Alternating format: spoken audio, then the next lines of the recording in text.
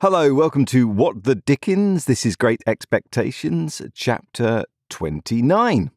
Really getting through it now. I hope you're enjoying this. As ever, if you like it, please do subscribe to the podcast so you get every chapter as soon as it comes out. And if you really, really like it, then it would be lovely to hear a review from you, or if you could take the time to leave a rating, that would be wonderful. And if you wanted to, you could also donate to the cause, and in thanks for that donation, you will get a fully finished, polished copy of the audiobook of Great Expectations as soon as I have finished it. Thank you. Chapter 29. Betimes in the morning, I was up and out. It was too early yet to go to Miss Havisham's, so I loitered into the country on Miss Havisham's side of town, which was not Joe's side. I could go there tomorrow, thinking about my patroness and painting brilliant pictures of her plans for me. She had adopted Estella, and had as good as adopted me, and it could not fail to be her intention to bring us together. She reserved it for me to restore the desolate house, admit the sunshine into the dark rooms, set the clocks a-going and the cold hearths a-blazing, tear down the cobwebs, destroy the vermin. In short, do all the shining deeds of the young knight of romance and marry the princess. I had stopped to look at the house as I passed, and its seared red brick walls, blocked windows, and strong green ivy clasping even the stacks of chimneys with its twigs and tendons, as if with sinewy old arms, had made up a rich, attractive mystery of which I was the hero. Estella was the inspiration of it, and the heart of it, of course. But though she had taken such strong possession of me, though my fancy and my hope were so set upon her, though her influence on my boyish life and character had been all-powerful, I did not, even that romantic morning, invest her with any attributes save those she possessed. I mention this in this place of a fixed purpose, because it is the clue by which I am to be followed into my poor labyrinth. According to my experience, the conventional notion of a lover cannot always be true. The unqualified truth is that when I loved Estella with the love of a man, I loved her simply because I found her irresistible. Once for all, I knew to my sorrow, often and often, if not always, that I loved her against reason, against promise, against peace, against hope, against happiness, against all discouragement that could be. Once for all, I loved her none the less because I knew it, and it had no more influence in restraining me than if I had devoutly believed her to be human perfection. I so shaped out my walk as to arrive at the gate at my old time. When I had rung at the bell, with an unsteady hand, I turned my back upon the gate while I tried to get my breath and keep the beating of my heart moderately quiet. I heard the side door open and steps come across the courtyard, but I pretended not to hear, even when the gate swung on its rusty hinges. Being at last touched on the shoulder, I started and turned. I started much more naturally then to find myself confronted by a man in a sober grey dress. The last man I should have expected to see in that place of porter at Miss Havisham's door. "Orlick." "Ah, young master, there's more changes than yours. But come in, come in. It's opposed to my orders to hold the gate open." I entered, and he swung it, and locked it, and took the key out. "Yes," said he, facing round after doggedly preceding me a few steps towards the house. "Here I am."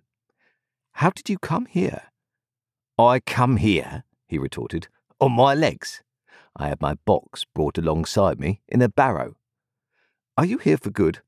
"I ain't here for harm, young master, I suppose." I was not so sure of that. I had leisure to entertain the retort in my mind while he slowly lifted his heavy glance from the pavement up my legs and arms to my face. Then you have left the forge, I said. Does this look like a forge? Replied Orlick, sending his glance all round him with an air of injury. Now, do it look like it? I asked him how long he had left Gargery's forge. One day is so like another here, he replied, that I don't know without casting it up. However, I come here some time since you left. I could have told you that, Orlick. Ah, said he dryly, but then you've got to be a scholar. By this time we had come to the house, where I found his room to be one just within the side door, with a little window in it looking on the courtyard. In its small proportions, it was not unlike the kind of place usually assigned to a gate porter in Paris. Certain keys were hanging on the wall, to which he now added the gate key, and his patchwork-covered bed was in a little inner division or recess. The whole had a slovenly, confined and sleepy look, like a cage for a human dormouse, while he, looming dark and heavy in the shadow of a corner by the window, looked like the human dormouse for whom it was fitted up, as indeed he was. I never saw this room before, I remarked, but there used to be no porter here. No, said he, not till it got about that there was no protection on the premises, and it come to be considered dangerous with convicts and tag and rag and bobtail going up and down, and then I was recommended to the place as a man who could give another man as good as he brought, and I took it. It's easier than bellowsing and hammering. That's loaded, that is. My eye had been caught by a gun with a brass-bound stock over the chimney-piece, and his eye had followed mine. Well, said I, not desirous of more conversation, shall I go up to Miss Havisham? Burn me if I know, he retorted, first stretching himself and then shaking himself. My orders ends here, young master. I give this here bell a rap with this here hammer, and you go along the passage till you meet somebody. I am expected, I believe. Burn me twice over if I can say, said he. Upon that, I turned down the long passage which I had first trodden in my thick boots, and he made his bell sound. At the end of the passage, while the bell was still reverberating, I found Sarah Pocket, who appeared to have now become constitutionally green and yellow by reason of me. Oh, said she, you is it, Mr. Pip? It is, Miss Pocket. I am glad to tell you that Mr. Pocket and family are well. Are they any wiser? Said Sarah, with a dismal shake of the head. They had better be wiser than well. Oh, Matthew, you know your way, sir? Tolerably, for I had gone up the staircase in dark, many a time. I ascended it now in lighter boots than of yore, and tapped in my old way at the door of Miss Havisham's room. Pip's rap, I heard her say immediately. Come in, Pip. She was in her chair, near the old table, in the old dress, with her 2 hands crossed on her stick, her chin resting on them, and her eyes on the fire. Sitting near her, with the white shoe that had never been worn in her hand, and her head bent as she looked at it, was an elegant lady, whom I had never seen. Come in, Pip, Miss Havisham continued to mutter, without looking round the rup. Come in, Pip. How do you do, Pip? So you kissed my hand as if I were a queen, eh? Well. She looked up at me suddenly, only moving her eyes, and repeated in a grimly playful manner, Well?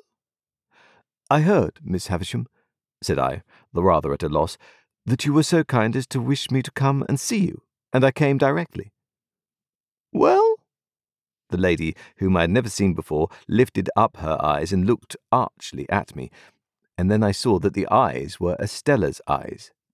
But she was so much changed, was so much more beautiful, so much more womanly, in all things winning admiration, had made such wonderful advance that I seemed to have made none. I fancied as I looked at her that I slipped hopelessly back into the coarse and common boy again. Oh, the sense of distance and disparity that came upon me, and the inaccessibility that came about her. She gave me her hand. I stammered something about the pleasure I felt in seeing her again, and about my having looked forward to it for a long, long time. Do you find her much changed, Pip? Asked Miss Havisham.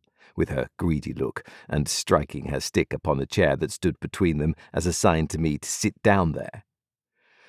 When I came in, Miss Havisham, I thought there was nothing of Estella in the face or figure, but now it all settles down so curiously into the old. What? You're not going to say into the old Estella? Miss Havisham interrupted. She was proud and insulting, and you wanted to go away from her. Don't you remember? I said confusedly that was long ago and that I knew no better then, and the like. Estella smiled with perfect composure and said she had no doubt of my having been quite right and of her having been very disagreeable. Is he changed? Miss Havisham asked her. Very much, said Estella, looking at me. Less coarse and common, said Miss Havisham, playing with Estella's hair.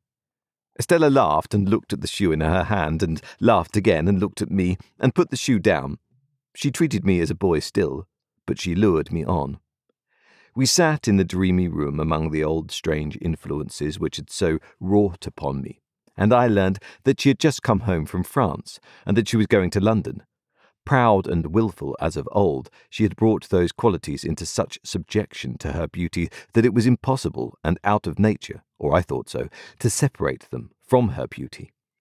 Truly, it was impossible to disassociate her presence from all those wretched hankerings after money and gentility that had disturbed my boyhood, from all those ill-regulated aspirations that had first made me ashamed of home and Joe, from all those visions that had raised her face in the glowing fire, struck it out of the iron on the anvil, extracted it from the darkness of night to look in at the wooden window of the forge and flit away. In a word, it was impossible for me to separate her, in the past or in the present, from the innermost life of my life. It was settled that I should stay there all the rest of the day and return to the hotel at night and to London tomorrow. When we had conversed for a while, Miss Havisham sent us two out to walk in the neglected garden. On our coming in, by and by, she said I should wheel her about a little, as in times of yore.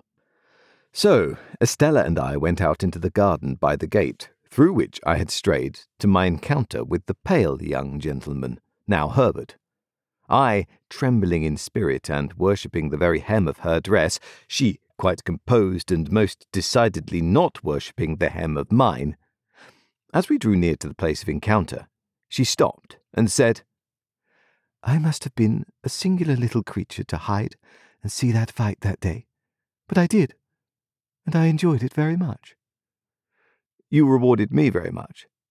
Did I? She replied in an incidental and forgetful way. I remember I entertained a great objection to your adversary because I took it ill that he should be brought here to pester me with his company. He and I are great friends now. Are you? I think I recollect, though, that you read with his father. Yes. I made the admission with reluctance, for it seemed to have a boyish look, and she already treated me more than enough like a boy. Since your change of fortune and prospects, you have changed your companions, said Estella. Naturally, said I. And necessarily, she added, in a haughty tone. What was fit company for you once would be quite unfit company for you now. In my conscience, I doubt very much whether I had any lingering intention left of going to see Joe, but if I had, this observation put it to flight. You had no idea of your impending good fortune in those times? Said Estella, with a slight wave of her hand, signifying in the fighting times. Not the least. The air of completeness and superiority with which she walked at my side, and the air of youthfulness and submission with which I walked at hers, made a contrast that I strongly felt. It would have rankled in me more than it did, if I had not regarded myself as eliciting it by being so set apart for her and assigned to her. The garden was too overgrown and rank for walking in with ease, and after we had made the round of it twice or thrice, we came out again into the brewery yard. I showed her a nicety where I had seen her walking on the casks that first old day, and she said, with a cold and careless look in that direction, Did I? I reminded her where she had come out of the house and given me my meat and drink, and she said, I don't remember. Not remember that you made me cry, said I. No, said she, and shook her head and looked about her. I verily believe that her not remembering and not minding in the least made me cry again inwardly, and that it was the sharpest crying of all. You must know, said Estella, condescending to me as a brilliant and beautiful woman might, that I have no heart, if that has anything to do with my memory. I got through some jargon to the effect that I took the liberty of doubting that I knew better, that there could be no such beauty without it. Oh, I have a heart to be stabbed in or shot in, I have no doubt, said Estella, and of course, if it ceased to beat, I should cease to be. But you know what I mean. I have no softness there, no sympathy, sentiment, nonsense. What was it that was borne in upon my mind when she stood still and looked attentively at me? Anything that I had seen in Miss Havisham? No. In some of her looks and gestures there was that tinge of resemblance to Miss Havisham which may often be noticed to have been acquired by children from grown person with whom they have been much associated and secluded, and which, when childhood is past, will produce a remarkable occasional likeness of expression between faces that are otherwise quite different. And yet I could not trace this to Miss Havisham. I looked again, and though she was still looking at me, the suggestion was gone. What was it? I am serious, said Estella, not so much with a frown, for her brow was smooth, as with a darkening of her face. If we are to be thrown much together, you had better believe it at once. No, imperiously stopping me as I opened my lips. I have not bestowed my tenderness anywhere. I have never had any such thing. In another moment we were in the brewery, so long disused, and she pointed to the high gallery where I had seen her going out on that same first day, and told me she remembered to have been up there, and to have seen me standing scared below. As my eyes followed her white hand again, the same dim suggestion that I could not possibly grasp crossed me. My involuntary start occasioned her to lay her hand upon my arm. Instantly the ghost passed once more, and was gone. What was it? What is the matter? asked Estella. Are you scared again? I should be, if I believed what you just said now, I replied, to turn it off. Then you don't? Very well. It is said at any rate. Miss Havisham will soon be expecting you at your old post, though I think that might be laid aside now, with other old belongings. Let us make one more round of the garden, and then go in. Come, you shall not shed tears for my cruelty today. You shall be my page, and give me your shoulder. Her handsome dress had trailed upon the ground. She held it in one hand now, and with the other lightly touched my shoulder as we walked. We walked round the ruined garden twice or thrice more, and it was all in bloom for me. If the green and yellow growth of weed in the chinks of the old wall had been the most precious flowers that ever blew, it could not have been more cherished in my remembrance. There was no discrepancy of years between us to remove her far from me. We were of nearly the same age, though, of course, the age told for more in her case than in mine, but the air of inaccessibility which her beauty and her manner gave her tormented me in the midst of my delight, and at the height of the assurance I felt that our patroness had chosen us for one another. Wretched boy! At last we went back into the house, and there I heard, with surprise, that my guardian had come down to see Miss Havisham on business, and would come back to dinner. The old wintry branches of chandeliers in the room where the mouldering table was spread had been lighted while we were out, and Miss Havisham was in her chair, and waiting for me. It was like pushing the chair itself back into the past, when we began the old slow circuit round about the ashes of the bridal feast. But in the funeral room, with that figure of the grave fallen back in the chair, fixing its eyes upon her, Estella looked more bright and beautiful than before, and I was under stronger enchantment. The time so melted away that our early dinner hour drew close at hand, and Estella left us to prepare herself. We had stopped near the centre of the long table, and Miss Havisham, with one of her withered arms stretched out of the chair, rested that clenched hand upon the yellow cloth.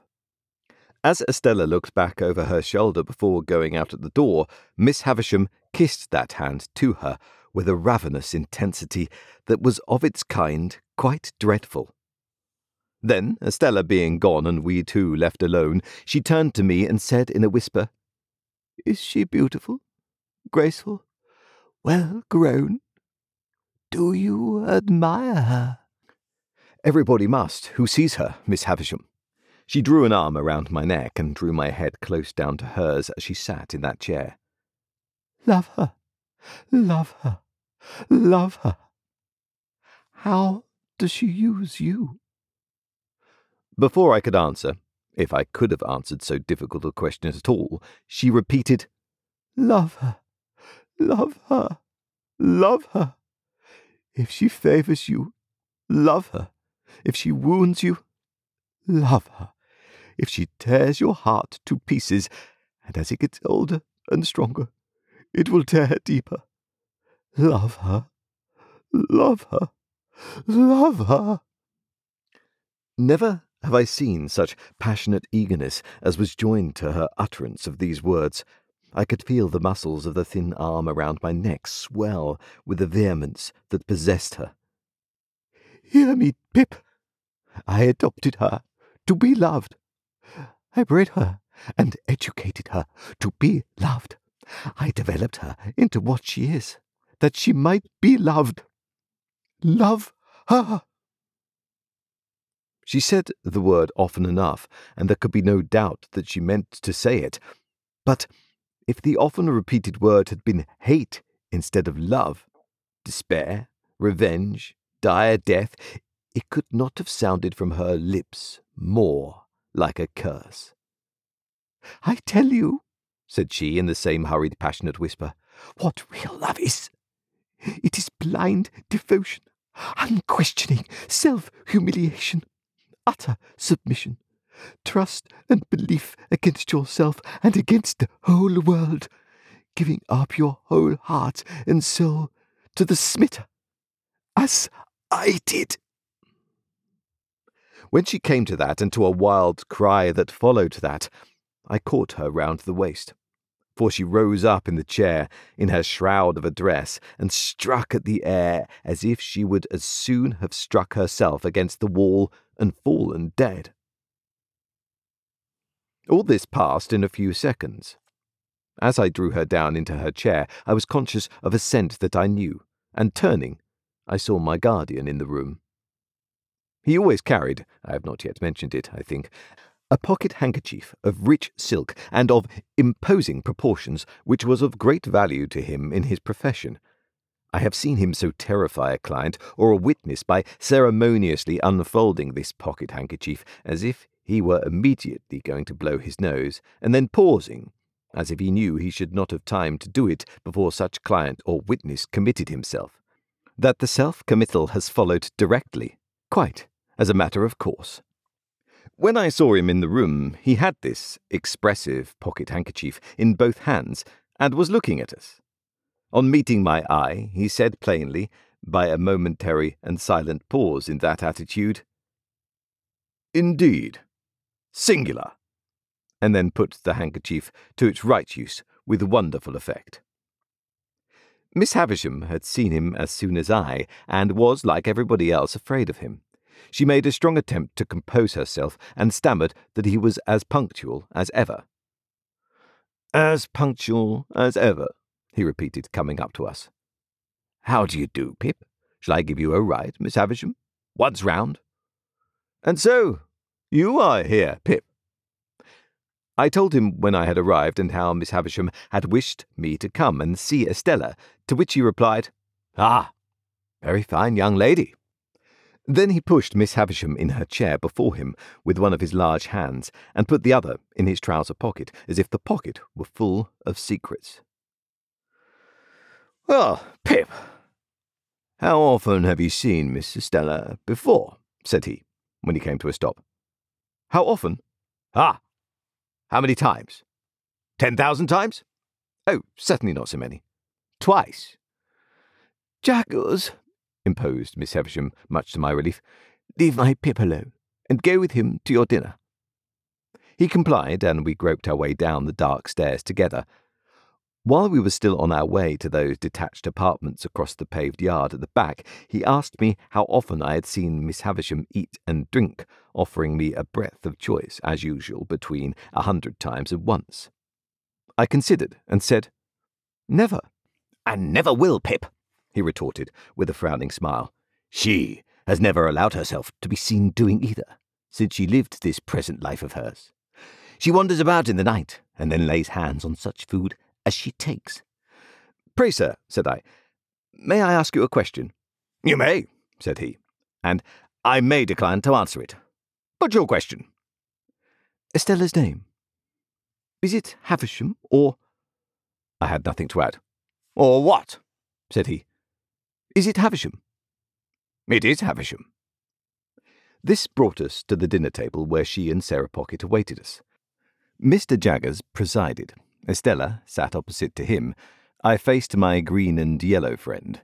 We dined very well, and were waited on by a maidservant whom I had never seen in all my comings and goings, but who, for anything I know, had been in that mysterious house the whole time. After dinner, a bottle of choice old port was placed before my guardian. He was evidently well acquainted with the vintage, and the two ladies left us. Anything to equal the determined reticence of Mr. Jaggers under that roof I never saw elsewhere, even in him. He kept his very looks to himself, and scarcely directed his eyes to Estella's face once during dinner. When she spoke to him, he listened, and in due course answered, but never looked at her, that I could see. On the other hand, she often looked at him, with interest and curiosity, if not distrust, but his face never showed the least consciousness. Throughout dinner, he took a dry delight in making Sarah Pocket greener and yellower, by often referring in conversation with me to my expectations, but here again he showed no consciousness, and even made it appear that he extorted, and even did extort, though I don't know how, those references out of my innocent self. And when he and I were left alone together, he sat with an air upon him of general lying by in consequence of information he possessed that really was too much for me. He cross-examined his very wine when he had nothing else in hand.